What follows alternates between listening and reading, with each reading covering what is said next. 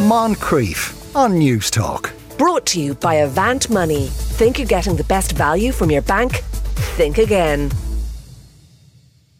We could be coming to the end of range anxiety. There still are a lot of people a bit nervous about buying an electric vehicle due to having to regularly charge it, or there being not enough places to charge it at. But two people who work for AA Ireland just drove from Mizenhead to Mallinhead without having to recharge. Paddy Common is head of communications at the AA, and he was one of them. Afternoon, Paddy. Afternoon. Congratulations on probably being the first people in Ireland to do that. We reckon we are, yeah. Now, at the same time, this wasn't some 20 grand car you took the spin in. Tell us what kind of a car it was. Yeah, it was pretty special. It was the Mercedes EQS, which is pretty much the ultimate Mercedes-Benz EV that you can buy at the moment. And it is the piece of resistance of technology as regards an EV. So not what you'd call affordable. It's definitely for kind of lotto winners. The car we were driving with options was €168,000. But wow. But it is the finest piece of EV technology you can probably find at the moment. Right. But I wonder what the options are. But yeah, there were some options which were there was one set of options which was €26,500 just for as an option, which is an actual car. An actual car, exactly. But look, but it does prove that there is a battery that can drive that distance without a charge. Yeah, well, it was a set of batteries, and it is quite a large car. But really, what it shows, Sean, is that the technology is getting better, and that, like anything else, these things trickle down to the rest of us mere mortals later on. And it is the first time we believe that the car could do that sort of distance, and it successfully did so. And we did it during winter, and which is not a great time to do such a thing because EVs don't really like the cold so much. So so yeah, it was interesting to do. Quite a long journey, just under 600 kilometres. We ended up on just 2% battery. But really, that's proper range anxiety, because what's interesting about it, and it's a point aside from this, is that there's really a trick being missed. Two beauty spots, Mallinhead and Mizenhead, two great tour spots. No EV chargers at either end. So this is where people are missing out. And there's pubs, there's restaurants, and those businesses could be putting those in, still getting grants to put them in as well. Yeah, and having a captive audience, because if you charge your car, you're sitting there for half an hour, 40 minutes, whatever. You could be having a lunch. So we had plugs out of the window of the B&Bs at both end, and we just about made it to our B&B in Mallinhead and Donegal as well. And we had a plug out the window of a very nice old couple's B&B. But then after that, the next day when we'd done it all, we were faced with having charged a battery overnight on a 3-pin plug, not got very much charge, and then having to drive to another destination and then another destination to try and charge. So while the technology of the products is getting good, there's still a bit to go here domestically on the charging points. Yeah. So you just got there with 2%, as you said. Yeah. So there must have been a fair amount of planning in this. Yeah, there was. I mean, we could never attempt it until there was a car that was capable of doing it. So once this Mercedes came out, and the range of that, and when they say range, the WLTP range, which is sort of the official range if you're in a lab under right conditions, is over 700 kilometres.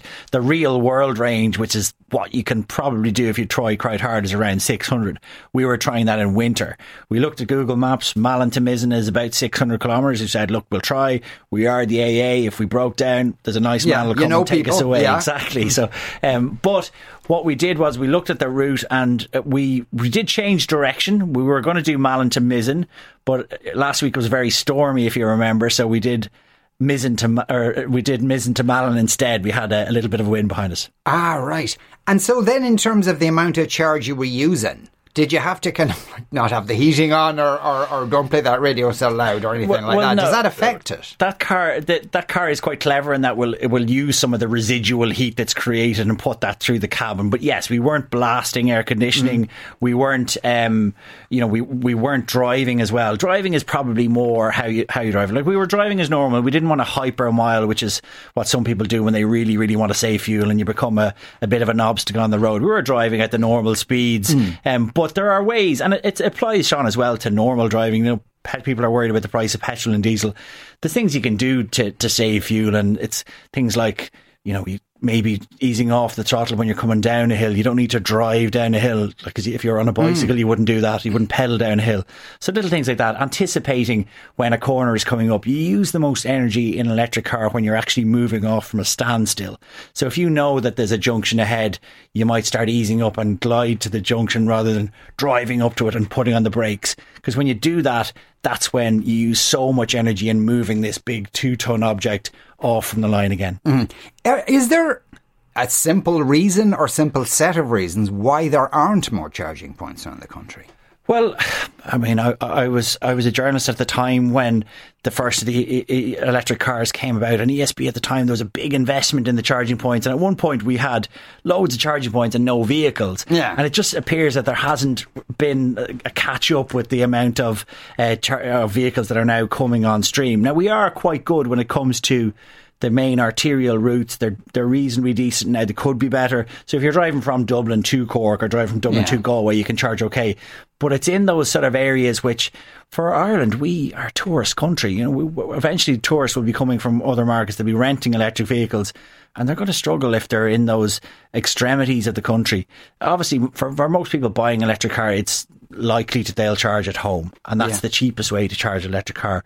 But we're missing a trick, I think, as well on helping people out who want to explore the country. Yeah, is there also something of an urban-rural divide here? I mean, my sense is that certainly in Dublin, the amount of electric cars has mushroomed, but people are just using that for, I'm assuming for the most part, like to do trips around Dublin, so there's no range anxiety. Whereas, say, if you live in a rural part of Longford, well, you might need your car. There's actually more of a pressing need for them to be charging points there for people. Yeah, you're right, Sean. And you know, the cars themselves have improved greatly. Like, we are now looking at even cars that one of the cheaper cars now, an MG4, will do comfortably over 300 kilometres without you even trying on a full charge, and that is probably enough for most people to be doing in one given day anyway, really, in one go. But look, we are now at the stage where the technology is caught up. We do need to look at the distribution and the quality of the charging points. Yeah.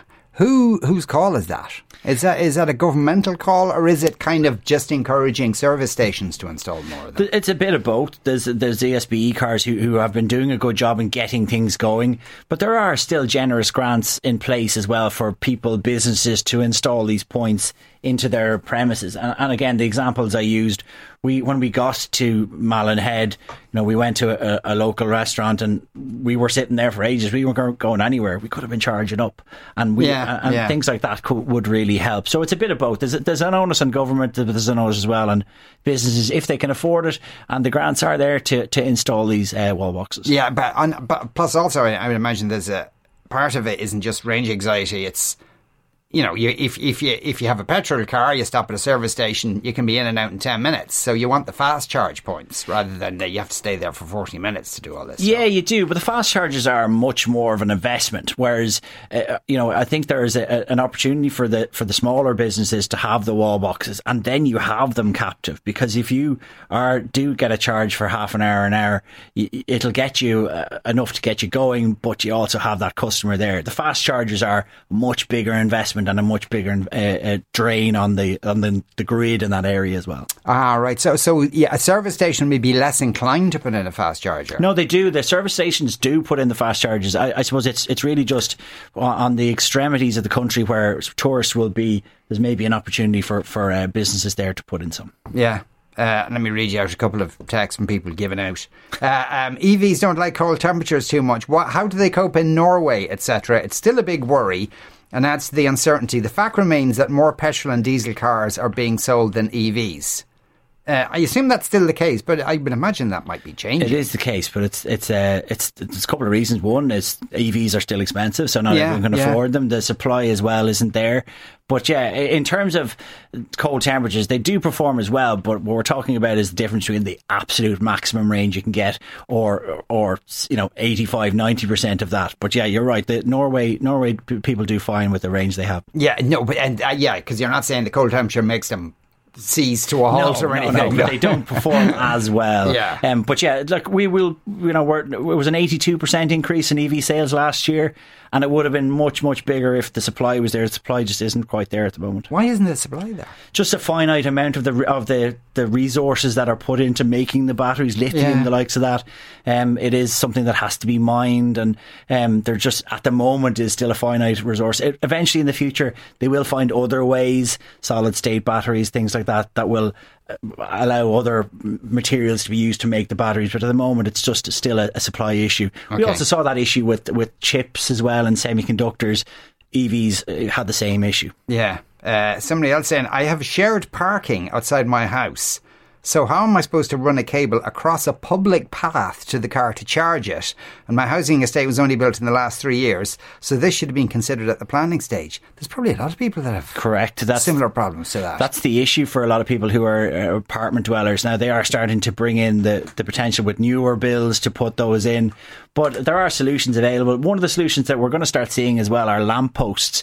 They're going to put cables from lampposts, and it works really, really well. We've started to see trial projects. You go to Malahide, you'll see them. They also exist in Sandyford Industrial Estate. But it's quite a reasonable solution to put them out of lampposts. They're also potentially talking about changing old phone boxes or the posts where they used to be and have hubs coming from those as well. Yeah. And so just going back to the Merc, it was an EQS 450 Plus. Is there anything a very posh electric car can't do compared to a very posh diesel car, or pretty much are you in the same world of fabulous luxury? Well, the luxuries were extraordinary in this car. Massaging seats, heated seats, a variety of screens. Your passenger could be watching something, and as a driver, which we noticed, if the driver looks over to see what they're watching, it shuts off because it's tracking your eyes. So yeah, incredible piece of technology. But look, it does, the acceleration is much faster. Not that that's particularly of much use, but no, the technology is quite extraordinary. Yeah, Paddy, thanks a million for coming into us today. That was Paddy Comyn there, Head of Communication at AA Ireland. Moncrief. Brought to you by Avant Money. Think you're getting the best value from your bank? Think again. Weekdays at 2 p.m. on News Talk.